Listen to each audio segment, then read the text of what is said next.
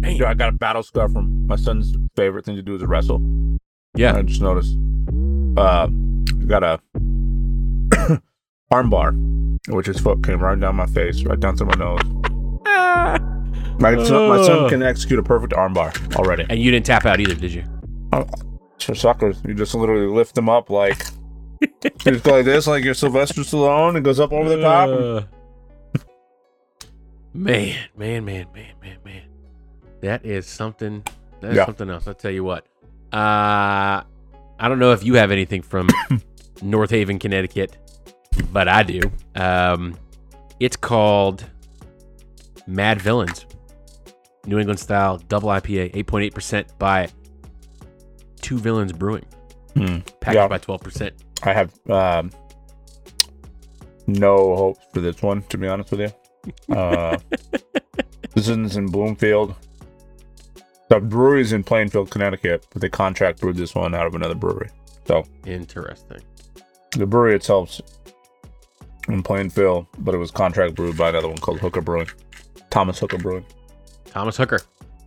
Interesting. All right, we're going to go ahead and recap Week 13, preview Week 14. Tim, I did it again. I played with the picks, and I tied up the game. Ooh, baby. Again, another reference the youths will not understand. Yeah. But, all right, let's get into this episode. Season 4, Episode 12. Week 13, pick 'em. Those are the beers that we're going to be drinking. Tim, let's get into it. Let's go, man. Sorry, I'm munching on some Cheez-Its. Cheez-Its. Yeah, man. Love Undefeated. Yeah. That's a good snack. Yeah, absolutely. All right. So the first thing I think that's fantastic about this beer, I got this weekend. Happened to go to Church Key. One of my favorite places to drink beer in DC. And of course, every time I go there, I'm like, listen. As Denzel said in that viral clip, when I leave, I'm taking something with me, right? So I look at the to-go beer menu is crazy, and then look at this, MF Doom ×2. I almost feel bad for drinking. There have been very, very few beer labels that I've been like, holy shit. I had a Nipsey Hussle tribute IPA that was absolutely insanity, and the can art was crazy. This is Mad Villains MF Doom. I got to figure out how am I gonna take a decent Instagram photo of this because I'm gonna fuck it up. But was the Nipsey Hussle? Is it Other Half? No, not Other Half. It's the Monkish. Nope, it was one from another place out in California. I got it as part of a Secret Santa all right. beer stork last year. And let me tell you, it slapped, as the kids say. Let's go. Smells incredible off the nose. Doesn't look like there's any hop floaties. That's always a good thing. Not that I hate it. I understand that like it's a hazy IPA and that, sometimes the hop particles are going to not be suspended in animation forever and they are going to sink to the bottom of the glass. But when you get like a shelf turd beer that you just crack, I can smell it now because I've had like, honestly, over 1,000 IPAs. Not bragging. That's probably not a good number. A little brag. Little brag. But I can tell immediately when an IPA is skunked or when it's just going to be absolute shit or when it's dead. We were at a place this weekend. I should not have gotten IPA at this place. It was like a pool hall. It was very clear that they don't clean the lines. I should have just got a whiskey ginger like everyone else is getting. And I was like, oh, I'll have this Aslan IPA. And I go to put it up to my lips and I was like, this smells sour. This is not supposed to be a sour beer. And I was like, I'm just going to put this on the table and hide it behind something. And then everyone's like, you're just not going to drink the beer? And I'm like, no, I'm not. But I'm going to drink this one. So here we go. Bottoms up. Seems delicate palate.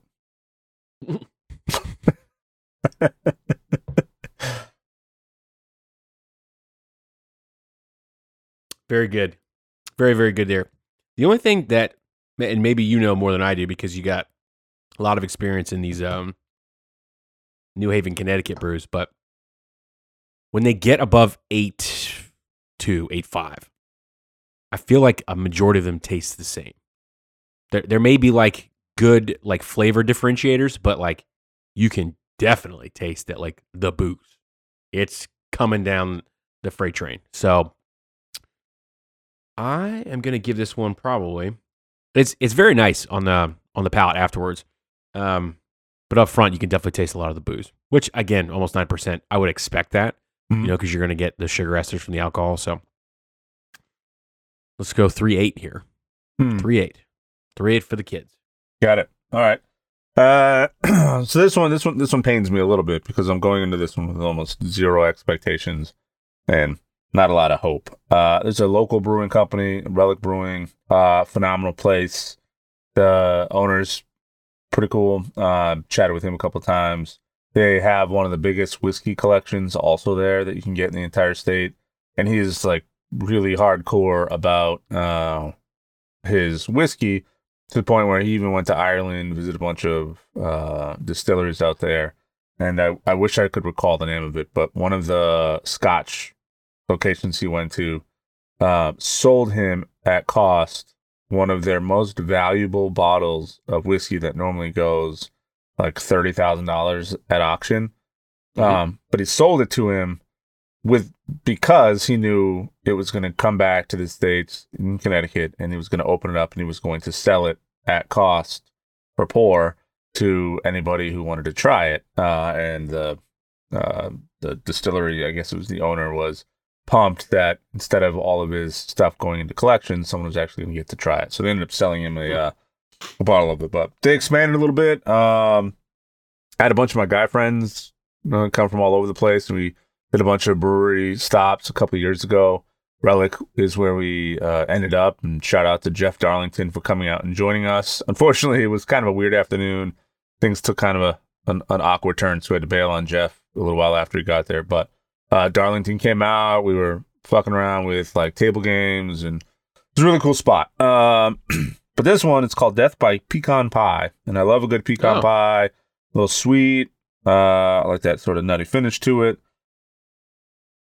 Unfortunately, we've heard the bingo card. We know where I lie and where my loyalties are in terms of stouts. So I've been fortunate enough to have some amazing stouts. So I'm trying to keep my expectations low here.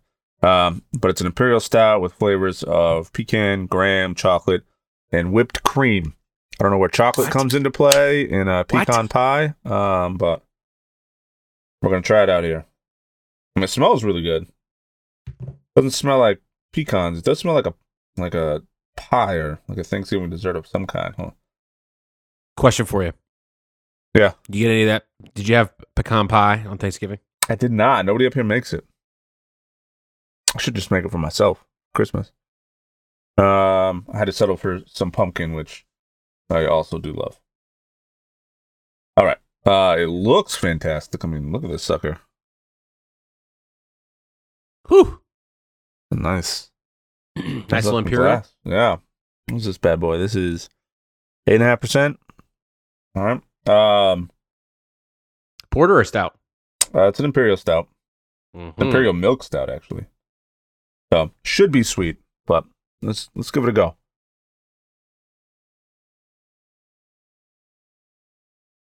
So what's interesting is most of these beers, especially like the sweeter adjuncts, still tend to smell like a craft beer, right? It has very distinct kind of nose to it that you don't get from your normal Pilsner or lager or other macro brewed beer. Craft brewed beers all generally have the same sort of nose profile. It's weird how you can pick it up out of a can or out of a glass and know that what you're drinking came from a smaller place. This doesn't have that. It smells like I can't put my finger on it. It's like coffee and maybe like cinnamon or something. It smells fantastic. Taste-wise, though, I get almost nothing in there except maybe a little bit of the chocolate. I would say it tastes kind of like a lot of coffee, like that stout coffee style flavor with like a little bit of that sweeter chocolate hint to it. But graham cracker, nah. Pecan, nah. Graham, which is I was really hoping would come forward. Unfortunately, I'm not getting it all. Maybe I'm just an uncultured swine with a terrible palate. But yeah, it's not quite not quite what I was hoping for out of this one. It's a very good stout. Like, if you just told me, here's a stout, enjoy this beer, and I didn't know anything else about it, I'd say, oh, that's a really good stout. It tastes like man, I don't know what else. It's throwing me off because it smells so damn good, but it doesn't match the flavor of it. Like, it's throwing me off. At face value, as a stout, this is a really, really good stout. In terms of milk stouts, I would go off of just a 3.5, 3.7, just if it were a normal stout. But I'm not getting any of the adjuncts, which is weird. So I don't know if I penalize it or I don't. But doesn't taste like pecan pie, even a little bit. It tastes like a sweeter coffee, so like a coffee with maybe a little brown sugar, maybe a little milk in it. I mean, I'll give it a 3.7. I'll stay with a 3.7. 3.7. Perfectly serviceable stout. I look forward to drinking each one of these with like dinner or something, but it's not that sweeter adjunct I was going for. That's all. Key Great question beer. for you. Yeah. You did get, on Black Friday this year, you did get some Goose Island, yeah? I did. Okay, which one did you get? I got 3 of them. So did I. Which 3? Got the Banana Foster, Yep. the Backyard, Uh-huh. and then the Big Boy. Ooh. What is that? It is the... Stand by. So you didn't get the OG, like the regular? No, I didn't get the OG only because I know that it's going to be there when I go to get it, like somewhere. So I didn't... See, this is the weird thing.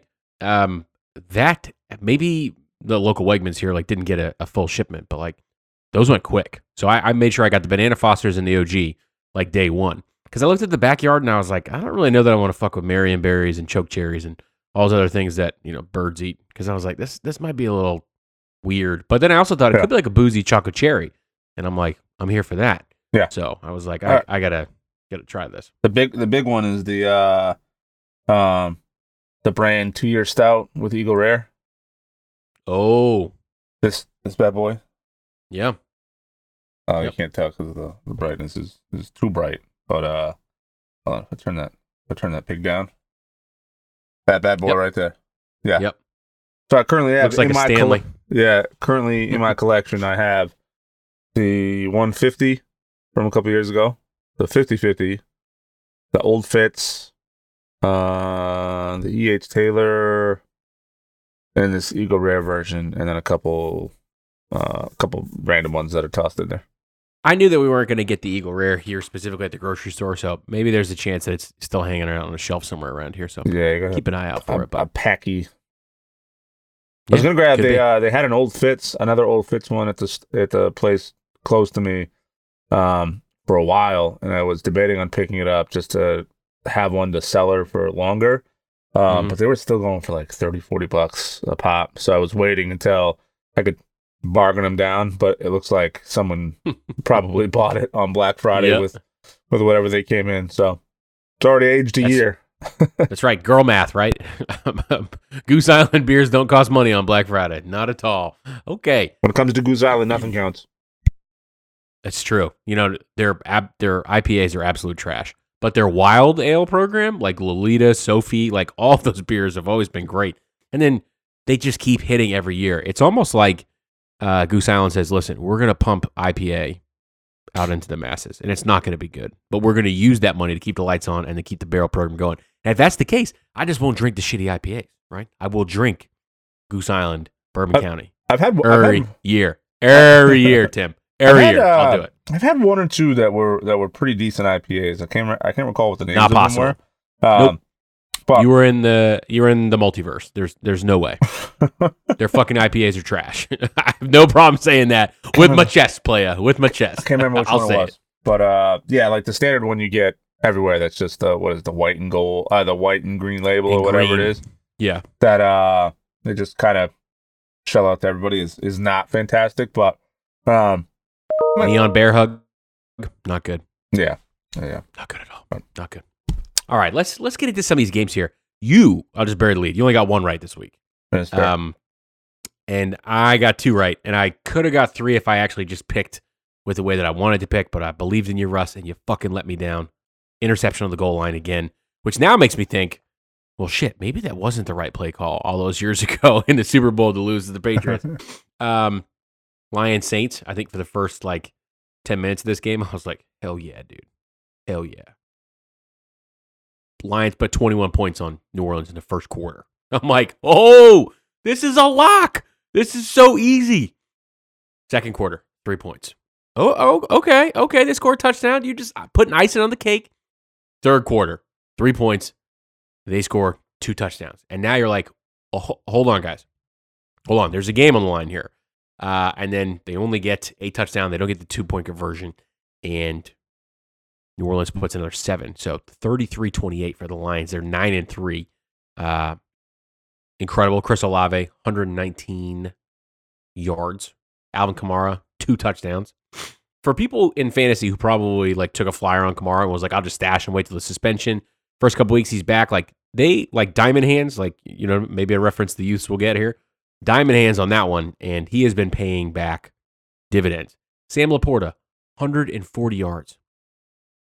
I don't know what they make for tight ends at Iowa University, but George Kittle came from there, Sam Laporta's from there, and those guys are both superstars. And Laporta in his rookie year. So if you were able to get him this year in fantasy, absolute insanity. But I got to be honest, I did not think that this was going to be a close game. You get rushing touchdowns from Montgomery, Jameson Williams. You get 2 passing touchdowns from Goff, no picks. You're supposed to win those games, right? But they needed everything. And for some reason, the defense just completely bowed during this game. I got 0 points because I started in fantasy. I was like, oh, this is going to be easy. But then I just remembered that the Saints are almost doomed. It almost feels like they're cursed, right? They made a deal with the football gods possibly to get that Super Bowl win after Katrina, and they were like, you will never have a defense. However, no matter whom you start at quarterback, you will be in most games. And I think Sean Payton, I think every single coach would be like, oh, yeah, sure, let's do it. Yeah. Give me immortality now and get a Super Bowl, and then I don't care if I lose a game 33-28, then cool, that's what I'll do. Because outside of DeMario Davis and Cam Jordan, there is not a good defensive setup there, as the fact that teams will boat race them regularly. But you gotta hand it to the Saints. They stuck in there and they kept it spicy and interessante. So happy I got this pick right. If I had gotten it wrong, I'd have been a little pissed because I'm like, Lions, you can't be losing games like this. You gotta stiffen up when it's needed, need be, because now the Packers kind of coming alive here a little bit. So very glad that pick went my way. Very glad. Yeah, when it started to get a little hairy, I'm like, oh my god, there were a couple games this weekend, one of which I'm going to talk about here in a little bit, that I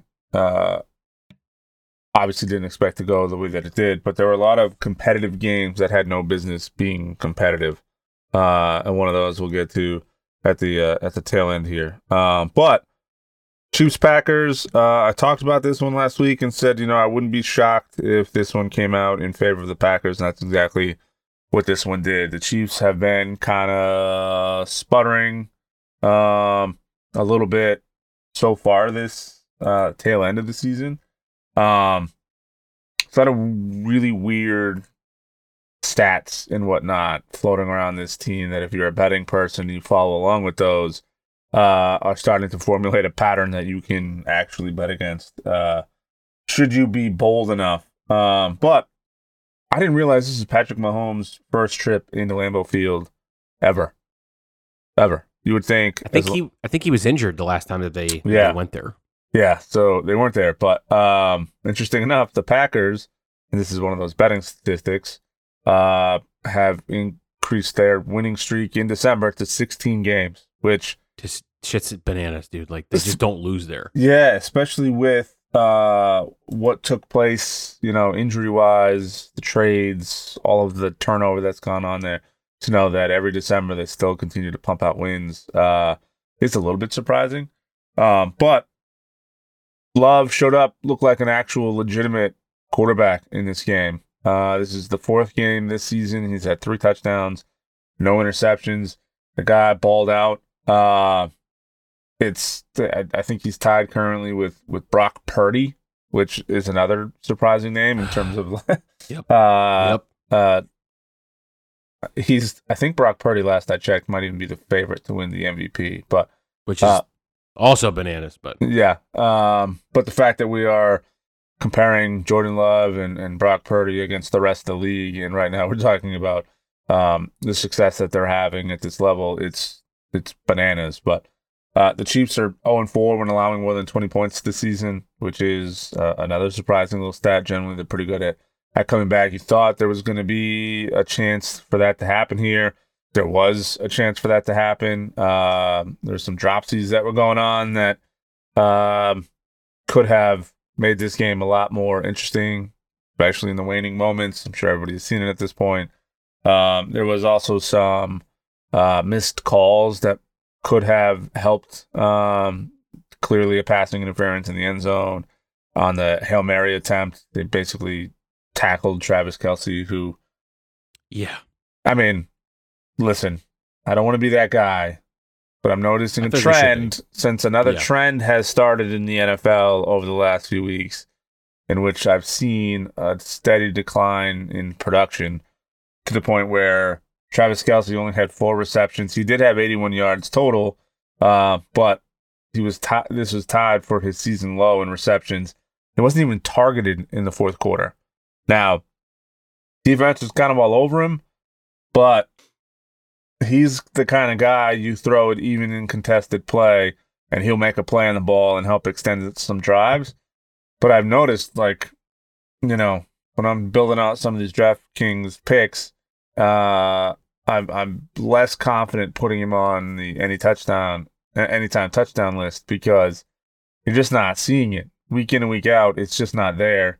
And this is another example of, he came in, he had a couple plays where coverage broke down and he was wide open, helped extend some long three and long drives, helped keep momentum going.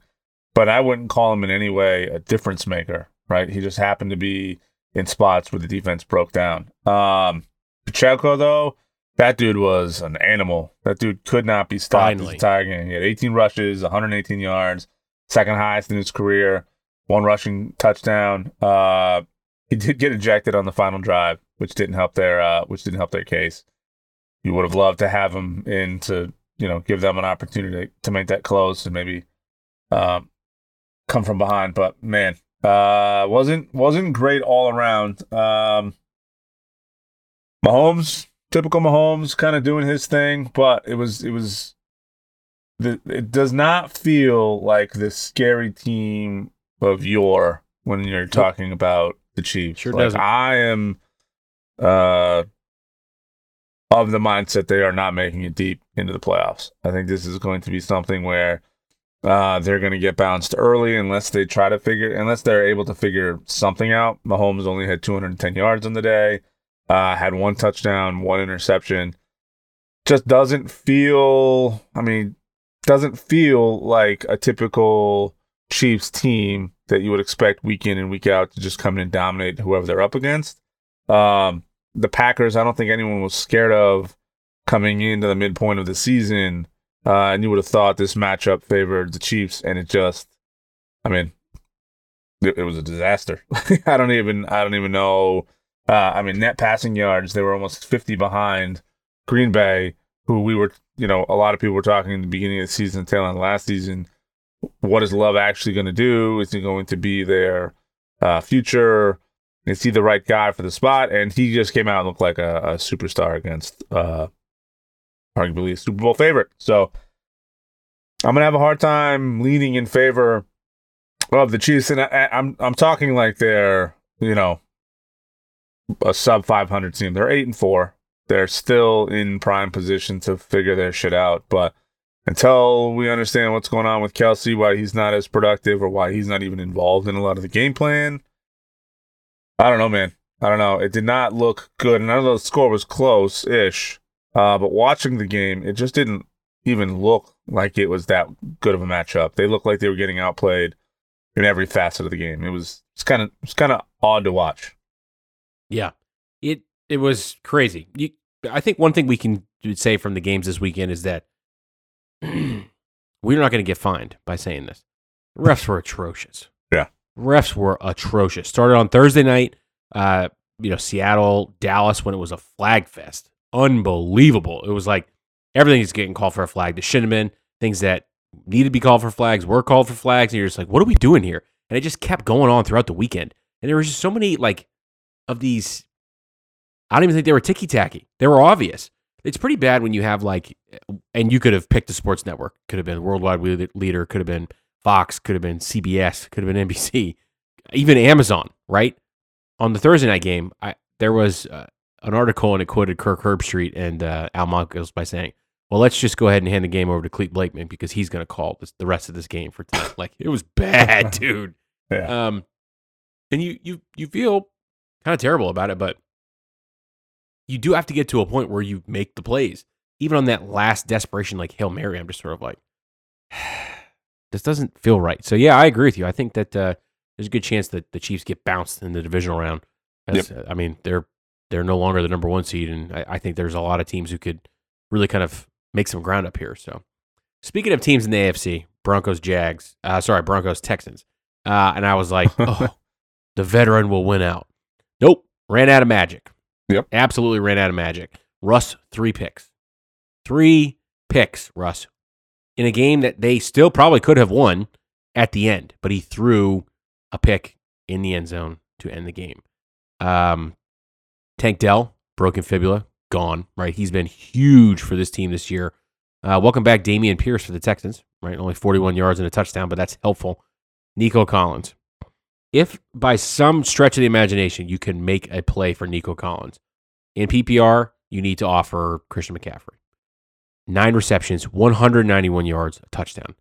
Like, the guy has, like, he's going to end the year as probably the WR1. Like, he just gets targeted so much. Like, there's nothing like that the Houston Texans can do except, like, pure passing. Because the run game has been nascent the entire season. And it's kind of insane to see the Texans struggle and still sling it. Because that usually bites teams. But for whatever reason, DeMeco Ryans is like, no. Go back out there. Do the thing. You throw a pick? No big deal. Go back out there. Throw a touchdown. Now, Stroud was clean in this game. Russ, dude, what are you doing? 26 attempts. You complete 15 of 186 yards. 1 touchdown, 3 picks, dude. 3 picks. Now, he had a rushing touchdown, but it's just like, now I'm back on the, yes, Seattle won this trade because, like, it's very clear what Russell's ceiling is. And I get that, Seattle fans may be like wishy-washy because of what we've seen with Geno lately, but, like, this is what you're going to get out of him now. Yeah. Cortland Sutton targeted 7 times, okay? 2 receptions. Now, one of those receptions was for 45 yards and a TD. So, yeah, you'll take that, right? But there's so much hit or miss that's going on with the Broncos offense, and they were getting turnovers in bunches. And I think I saw a line, I don't know if it was USA Today or another sports outlet, but they were like, well, you better get the turnovers when you can because they can go cold at any time. And that's exactly what happened here. No fumbles from the Texans whatsoever. They played a very smart, very, I don't want to say chess-like game, but they did. They said, we're going to run the ball. We're going to keep peppering the single guys. We're going to keep the chains moving. I'm not saying it was the 13-3 Super Bowl between Rams and the Patriots, but I mean, for a while there, it was slugging. And I respect that the Texans did that they were kind of sitting on the outside. However, now that some other teams in the division are catching on and then some have lost, I think that they really could make a push here for the playoffs. So, Russ, what the fuck are you doing, man? I'm upset about that. Still upset about that. I could have been 3. I could have been 3-0. Stroud had 1 passing attempt more than Russ. He finished 16 of 27 to Russ's 15 of 26. But almost 100 yards though. Yeah, almost 100 yards more. So it's never going to end in your favor. Nope. All right. Jaguars and Bengals was a heartbreaker for me and a crazy surprise because I think like the Vegas lines had Jaguars as the favorite by 9.5, 10 points. So everybody went into this like super confident. Okay, the banged up Bengals. They're without Burrows. What are they possibly gonna do threat wise? There's too much going on.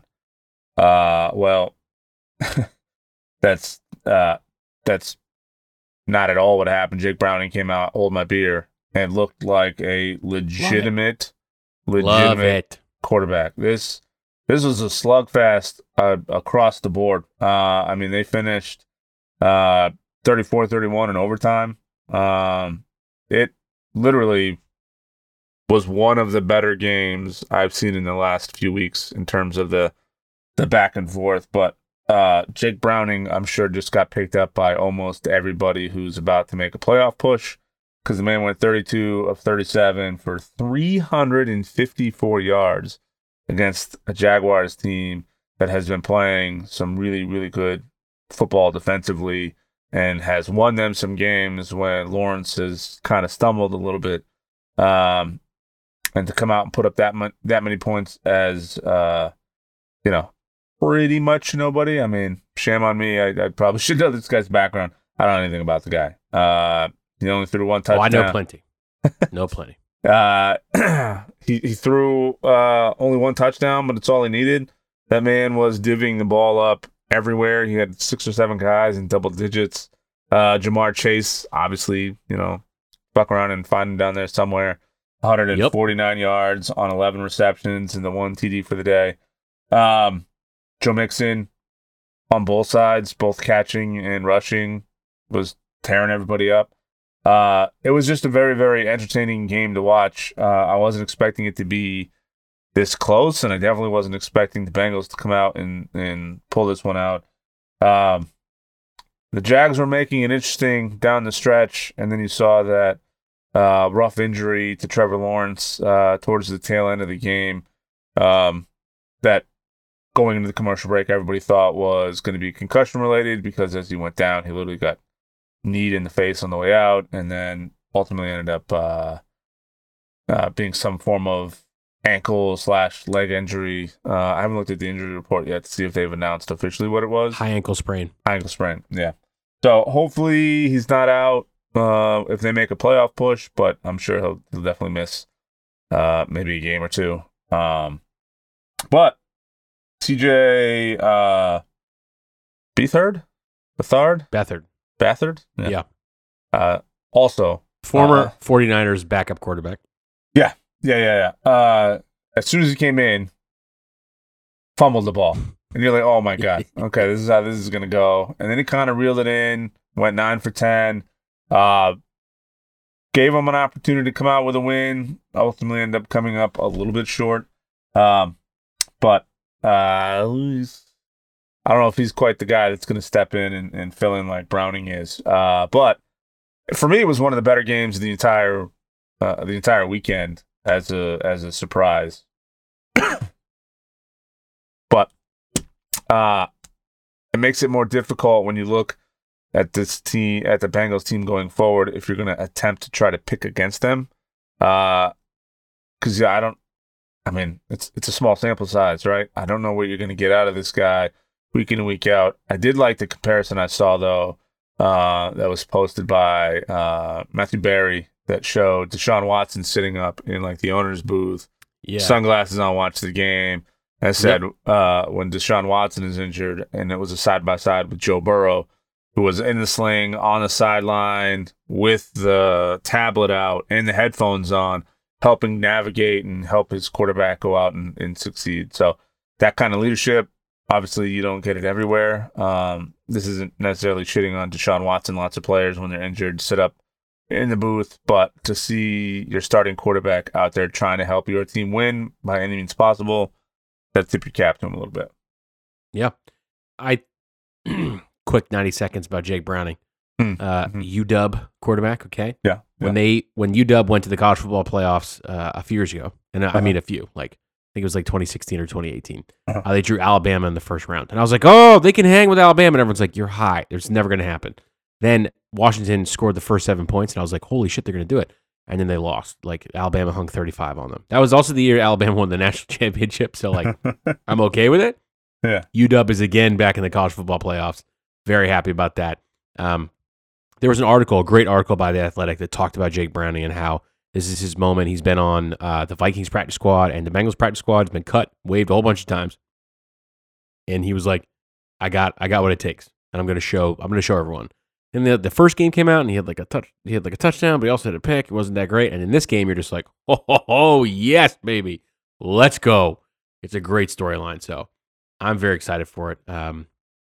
In most of my leagues, I have like premier quarterbacks, anyways, because I tend to draft them earlier in the league, so I won't be picking them up, but you definitely should because they're gonna have no choice. They're gonna have to sling it because they're behind the 8 ball now.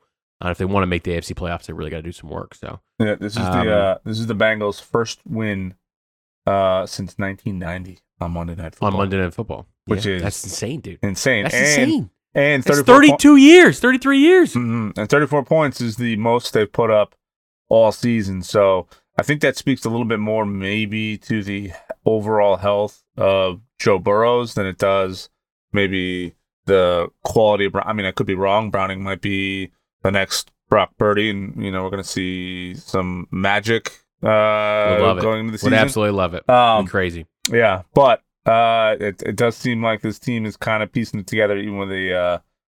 I mean, I'd be curious to see what they would look like against the defense. Like, let's say the Patriots, they're going to win the game against the Patriots, but the Patriots defense is a little bit more stout and resilient, or maybe like the Cowboys, to see how that matchup would go. Jaguars are a great team, but a lot of their success came early on with offensive output. A mobile quarterback being able to go out and kind of extend some of these games and give your team a chance to win. Their defense has been decent, but by no means like what's holding this team together. It's going to have to be, I think, for the next couple of weeks.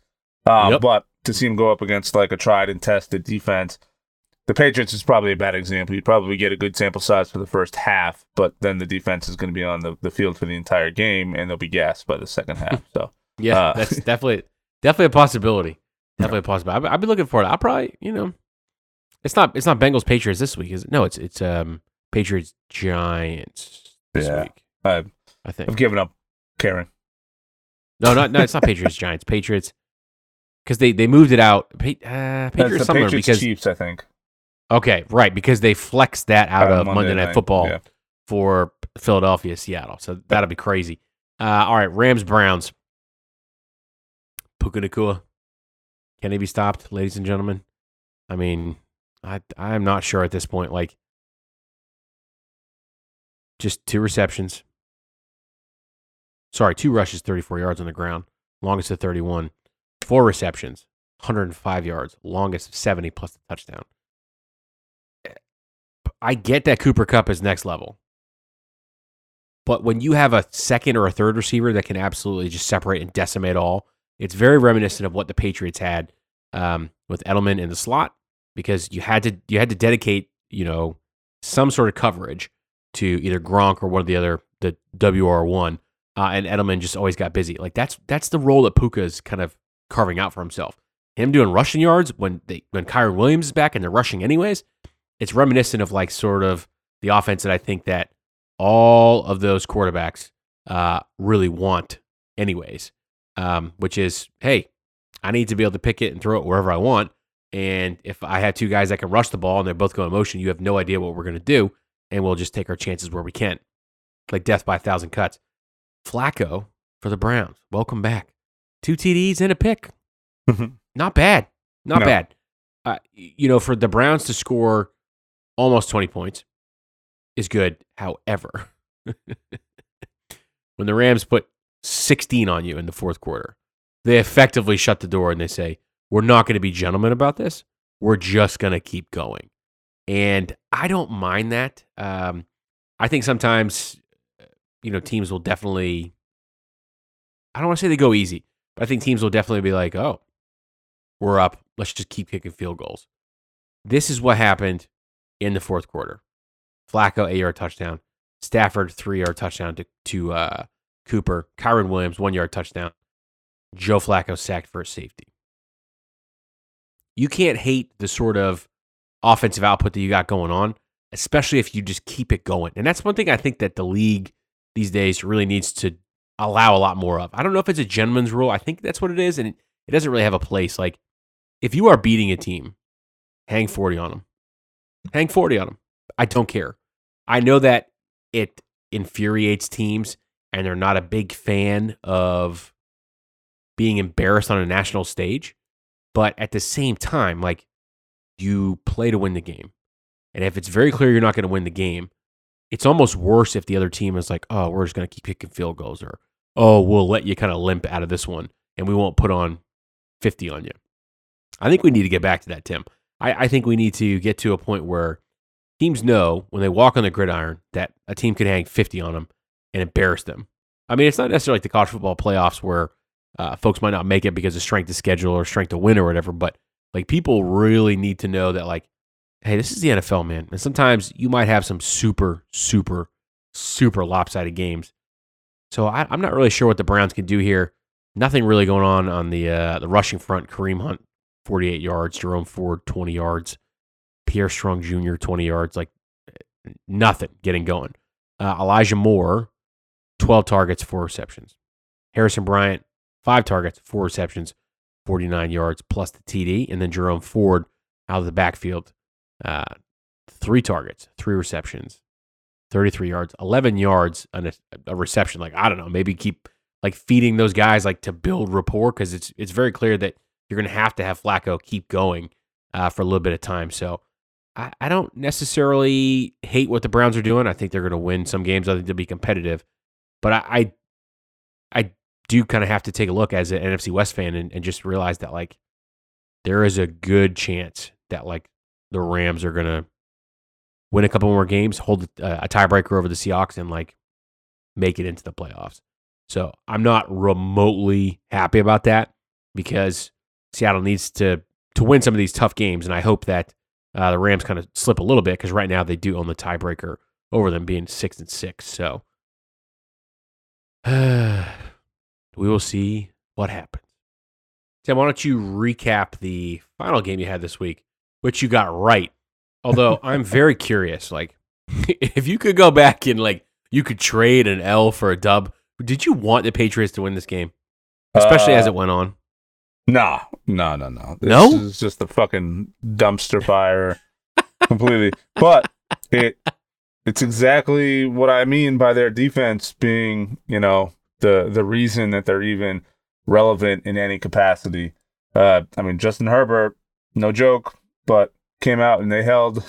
This is what I'm not even going to spend a ton of time on the game, just because there's nothing really to dive into other than the fact that the defense was stellar in this game. You held in shitty weather. You held the Chargers, which kind of have outside of Austin Eckler a little bit of a dodgy run game. When he's not going, there's really no rushing to speak of. So you held this team to 6 points total. They came in the second quarter.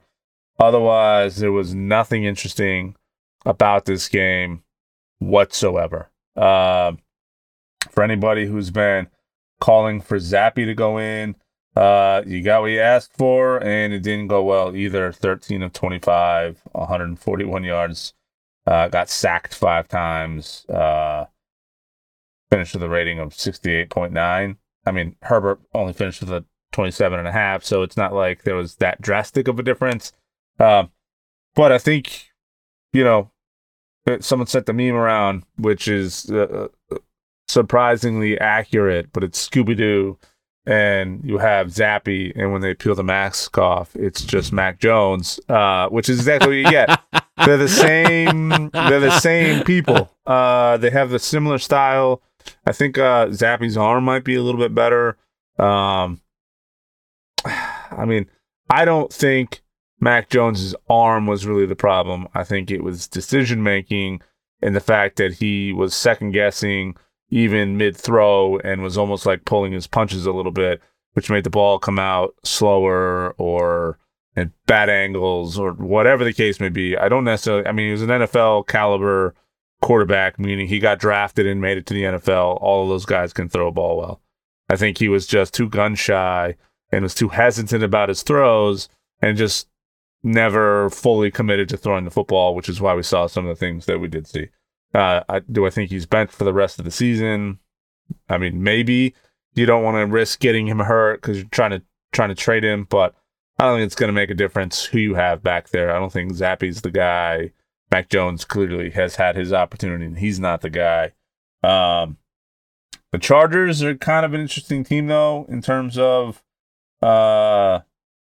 where they're at productive-wise. I mean, I expected more out of the Chargers team out of the last few years than them sitting with what are they, 6-5, 5-7 record right now, and one of those wins came off of the easiest team you could probably ever go up against, and you only managed 6 points. I get it was bad weather, but it's just such an underwhelming team, and it seems to be underwhelming week in and week out. They lost to the Titans. They lost. I mean, some of these are legit losses. Every time they've gone up against like a legitimate contender, they've shit the bed. They've beaten some bad teams. They've beaten the Vikings, the Raiders. They beat the Bears, the Jets, and the New England Patriots. They've lost to everybody who's capable of putting up good games. The Dolphins, the Titans in week 2, they lost in overtime. Cowboys, Chiefs, the Lions, the Packers, and the Ravens. Basically, murderer's row right now of the NFL. Every game they went up against, they lost. They were close in week 1 against the Dolphins, 34-36. Otherwise, I mean, I don't know. Like, a lot of these games, they were a field goal away from tying. But it seems like as the season goes on, so does their overall productivity. And I think this week it kind of, I don't want to say peaked or bottomed out or whatever. This should have been an opportunity to be a get-right game. This should have been an opportunity to come out, put up a lot of big numbers, maybe work on some things you might roll out into some other games. This was almost more embarrassing than the Patriots losing because you put up 6 points against a team that has no offense whatsoever. Unreal. Yeah. That's all I have to say about that. Well, let's get into, since we're all tied up at 20 apiece, which, I mean, I got to be honest, like golf is rolling back distance on the golf balls. Us only picking 3 games is really kind of roll back things and kind of put it right into everything's in play now. So I'm not completely out like I thought I was. I was out. Now I'm back. Then I was down. Now I'm back again. So I was out. Now I'm back. Part of the conversation again. That's true. That's right. The fans will love it. Start us off week 14. Who you picking? Let me see. I'm taking a look at who you've got here. Why don't you do week 1 while I'm looking at the schedule here? Colts Bengals. Right. You talked a little bit about Jake Browning earlier. The Colts, surprisingly, lose a running back, lose a quarterback. The running back comes back. New coach. Somehow they keep finding ways to win. Now, Minshew Mania is a thing. It's back. It was in Jacksonville. It will run out of steam at some point. I don't know that this is the week, but I think that this Colts Bengals is like a don't start the fantasy defenses of either team because this is going to be another 34-31 kind of game. And I love it. I absolutely love it. I want to see another heated conference battle. AFC North, AFC South. Let's go. The North will win because South sucks, but I think the Bengals could pull this off here. I'm hoping that I'm not wrong on this pick. We all thought Jamar Chase was left for dead pretty much when Joe Burrow left. But between him, Joe Mixon, Jake Browning, and then a whole cast of other characters that were never getting anything more than like 1 or 2 looks a game that are now getting 1 or 2 looks a drive, the Bengals moved up and down the field last night at will. Some plays sputtered out, and I think that's going to come to them as they get more familiar with Browning in the offense. Minshew can't keep slinging it forever. Eventually, their luck has to run out. I don't know that this is the week, but I do think that the Bengals will go ahead and pull a stunner. Like Birdman. All right. Because mama ain't raised no bitch, I'm gonna start this off with Cowboys Eagles, because why not? Oh. Why not? And I'm gonna go Cowboys in this game. They were very close to winning last time, so I don't think this is a terrible pick, by the way. I almost did this. No. It's not for a couple reasons. While points scored per game, these guys are almost even. Points allowed per game, Dallas has been much, much better than the Eagles. The Eagles have just been able to outshoot their opponents, but they're 24th in the league in terms of points allowed per game. Dallas is 4th in the league. So their defense has been a little bit more stout in terms of stopping a lot of the performance of the teams they've gone up against. And a lot of that has to do with their pass defense, which has been the Eagles' bread and butter for a lot of the season. Rushing has kind of kept them afloat for the last, not afloat. They've been winning games, easily. But rushing has been sort of their staple as of late, and they're 8th in the league now in terms of rushing yards per game, and they're 11th in passing. So it'll be an interesting game in terms of how, obviously pass protection's not our pass defense isn't going to be a problem for Dallas. I think they're going to have to come out and figure out a way to slow down the run game a little bit, and if they can find a way to stymie that, I think their pass defense is enough to keep them not only in the game, but I think it's going to be a little bit of maybe an idea of what we're going to see out of these two teams as they go deeper into the playoffs, right? Like, this is the caliber of matchup. You would expect one of these teams to maybe end up in the Super Bowl, if not to, take the whole thing. But because I've been saying this whole time, I think Dallas is a contender. I can't rest on my laurels now. I gotta lean into it, and I'm gonna lean into it with this first game. I think it's gonna be a relatively close game, but I do think Dallas is gonna come out on top, probably closer than what we think, like 6.5, maybe 9.5 max. Interesting. Yeah, good game though. Very interesting. Okay, second game, Packers Giants. Yeah, this is a layup pick because I need to start stacking the deck. Okay, for a lot of good reasons that you talked earlier.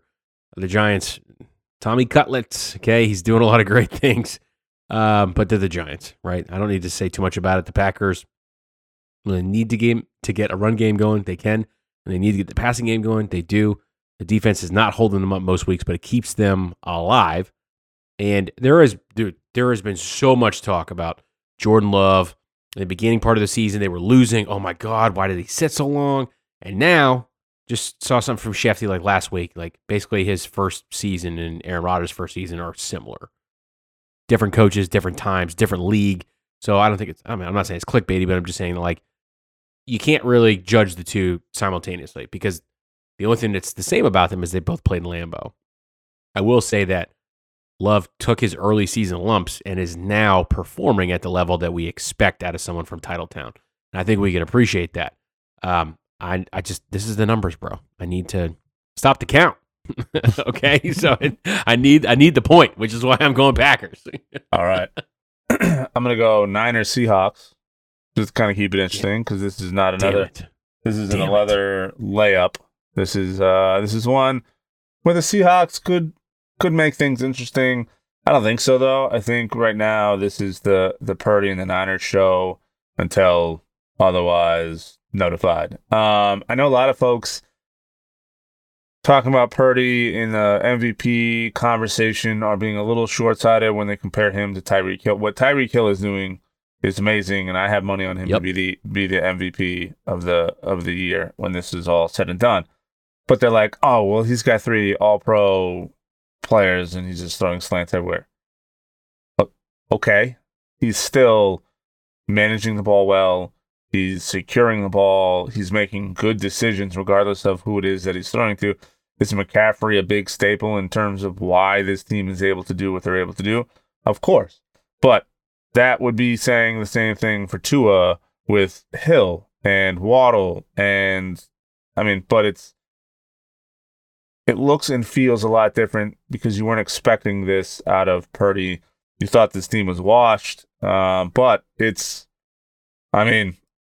they're a couple wins away, in my mind, from swaying my opinion maybe away from the Cowboys a little bit. Like, the Chiefs are no longer a Super Bowl threat in my mind unless they turn things around coming into the tail end of the season. But what Purdy has done with this offense, they're 7th in the league for passing yards per game. They're 5th in the league for rushing yards per game. And they're 3rd in the league for points scored per game. Their defense has been equally impressive. They're 3rd in points allowed per game, too. So not only are they coming out and scoring points in bunches, they're stopping teams from also scoring points. They're holding their opponents to like 15.8 on average per game, which is, in the NFL, incredibly impressive. Their defense, passing yards per game, they're ranked 14th, and their rushing per game is 1st in the league. So this is just such a well-rounded team, and to have a guy come in, fill in for a game manager who was putting you in position for success in Garoppolo, but was not living up to what his expectations were, to come in with no expectations, do what he did last year, and then continue it on this year. I mean, are we looking at maybe an injury away from this whole thing changing? Maybe, but like I don't see it. He's been able to utilize weapons across the board. When McCaffrey's not available, he finds Ayuk. When Ayuk's not available, he finds Samuel. And then, which, by the way, Deebo Samuel is still the coolest name ever, right? Like it is. And he talked so much shit last year about how if we'd had a quarterback, we'd be in the fucking Super Bowl. And we're like, you're high. There's no way. And then like the way that they just stamped. They stamped the Eagles. Like the way that the game kept going on, you were just like, throw in the towel. Yeah. Throw in the towel, Sirianni. Throw in the fucking towel. Because Eagles fans were ruthless to the Niners fans all week. Oh, yeah. And NFC West guy, right? Don't love the Niners. But like Eagles fans can be a little much. Yeah, and there's sure. I think it's sure they did not feel that way Bleacher with Report about 5 minutes to go in this game. Yeah, I think it was Bleacher Report Betting or one of the other sites, but they're passing around videos of like who the trashiest fans are in the league. And the clip they showed was the Eagles fans in the upper deck just pelting all the Niners fans down below with like snowballs and shit during the game and garbage. So yeah, probably some of the trashiest fans in all of sports. I mean, there are plenty of teams that have terrible fans, but collectively, if you look back at videos available online, most of the I'm not talking about like fights in the stands. That happens almost everywhere in every single sport. But if we're talking just specifically collectively how fans treat other people, and not even because you can go back and see, weren't they the same team that was pelting Santa Claus? Yeah. They're just just scumbag behavior, and it seems to be week year in and year out. But anyway, I digress.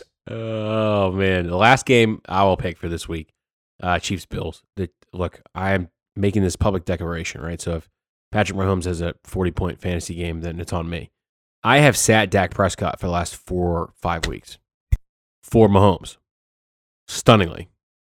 He has been like at least in one league, right?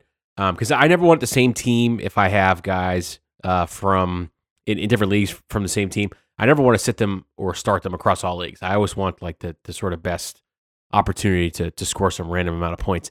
And Dak has been sitting in this one league that I'm pretty much like, I may make the winners bracket, but like at best, I think I can fight for 4th. So like I made a lot of terrible decisions over the last 5 weeks, and every single one of them was I'm starting Mahomes over Dak because it's Mahomes. It's Mahomes. I got to do it.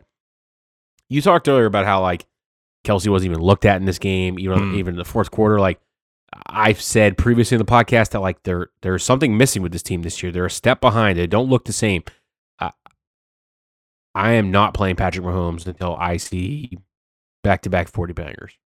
And at this point, like we're almost in the playoffs, so like I don't think that I can risk it anymore because like I need to make up serious ground. And when Dak's throwing non-PPR 34 to 38 points a week, it is, dude. Like after the second week, I'm like, there's no fucking way he's gonna do it again. He did it again. I'm like, oh, he can't keep doing it. And I'm like, I have a feeling that there may be a slip coming, but I don't think it's this week because the Cowboys have to throw their way out of every game.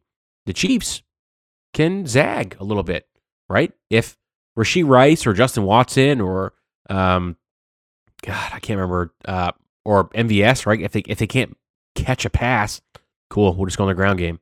We'll win a game 21-19, or they'll lose a game where it comes down to the fourth quarter and like Mahomes, he can uncork those bombs. So like you're not ever really sure that you're out of the woods, but at the same time, you're just sort of like, when are the Chiefs going to get it together, dude? Like it's too hard to ignore now that like they're in a lull, but they need to put the Bills away. The Bills are like teetering. This was a team that was supposed to be difficult, supposed to be frisky, supposed to be a contender in the AFC, and they've completely fallen flat. Like, Chiefs, put them out of their misery. Show us that you have a semblance of a game, like it's not helping you at this point. Like, you have a run game going, the defense is okay, and you got Patrick fucking Mahomes. Like, you should not be losing games. I'm in a fantasy league where you can choose a head coach from like one of the 32, and if they win, you get an extra 10 points. But if they lose, you get 0, right? And I have got 0 out of the Kansas City head coach like 4 times this season. And I'm like, I can't bet against him, but at the same time, I'm just like, why does this keep happening? But like the Bills are going to come out firing in this game because there's so much trash that's being talked about them right now. Feels like this is their statement game. Like their season is on the line necessarily. And I think the franchise too a little bit. Like if you're just going to keep being the perennial second or third brother in line here in the AFC, like shit's going to change. I'm not saying that the coach is going to be fired. I'm not saying they're going to move on from Josh Allen because like no reason to do that. But I do see significant changes coming to O coordinator and D coordinator if they can't get it together. And I feel like this is a game where Kansas City cannot afford to lose. Not just for playoff seeding, not just for postseason hopes and dreams, but because like if they start sliding, all the mystique around Mahomes and his $500 million contract, that's all we're going to hear. That's all we're going to hear. And I know that they don't want to hear that. I think I got to give them the nod because they're a 2-time Super Bowl champ, and the Bills have not made it there because they've continued to lose to this particular team. I think it continues here. But I mean, it's tough, dude. Like I expected the Chiefs to be so much better this year, and we're just.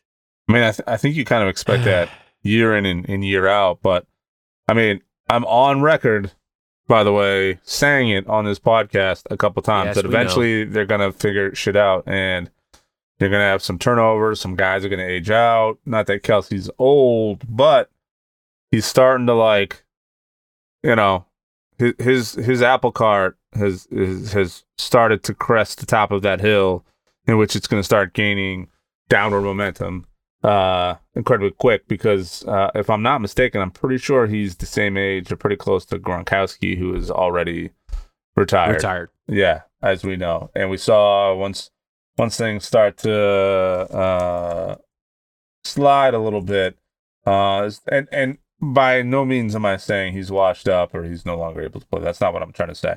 I'm just saying at some point over the next few years, you're going to start to see that this is becoming more of a norm. He's 34 years old right now. And his receptions per game have slowly declined. His production with some of those receptions has been pretty meaningful game in and game out. I know against the Raiders, the game before last, he was 6 receptions, had 91 yards. That's impressive. 4 yards for 81 against the Packers. But against the Eagles, he had 7 receptions and was held to 44 yards. Did have a TD, so he came up when it really mattered. But he's only got 5 touchdowns on the year so far. So it's not that he's the problem. I know a lot of times he's deployed as the decoy because he generally tends to draw double coverage. He's also been utilized a lot as a pass blocking or pass rush blocker. So it may also be just kind of the style that Kansas City is trying to play right now. But whatever it is, he hasn't been the biggest factor in terms of like turnaround on these games. And I think that's going to be something we kind of continue to see. And I mean, as he gets a little older, not every player can play into their 40s, especially if you're getting banged up as a receiver all the time. So, I mean, the pink elephant in the room, right, is this new budding relationship that if it becomes serious, money is no longer part of the equation. Money's not really a thing right now. Have you seen, quick segue, have you seen Kelsey on Amazon Prime? I haven't seen Kelsey on Amazon Prime, and there's, I think, a Hulu series that's about him and Taylor Swift also. Correct. I have not watched that one, but Chelsea and I watched the Kelsey, and it happened through last season. So like that was brothers? Fucking weird, dude. Yeah, dude, it was really, really, really, really good. Because like Kelsey makes no bones about it. Like, yeah, this is gonna be my last season, and then like they make the Super Bowl and they fucking lose, and like that going into it, you're like, ah, but like Kelsey's wife is so cool. Their kids are hilarious, and he's just a fucking dude, just grinding every day to make it to the game. And then Travis makes some appearances, and you're just like, dude, I might not like the Eagles, but I fucking love Jason Kelsey. He is so incredible. And you're like, after you lose in the Super Bowl, you got to come back this year. And they're struggling now, but they were killing it for the beginning part of the season. So like, I want Kelsey season 2, not fucking Travis Kelsey and Taylor Swift on Hulu and people flying around. I think they still have the podcast together though. They do. New Heights. Yep. Yeah. I mean, they're all over the place. So he's diversifying his portfolio, and he's going to get the fuck out of football sooner rather than later. Especially if the Chiefs come up short this season. I mean, they're fresh off a Super Bowl, so let's not talk like they're, not. But they're fresh off a Super Bowl. They've had some success. But you wonder if it becomes, let me hang it up while my feet are still underneath me, or do I go out, like a bumbling idiot? That's always going to be part of the conversation. But true, I suppose.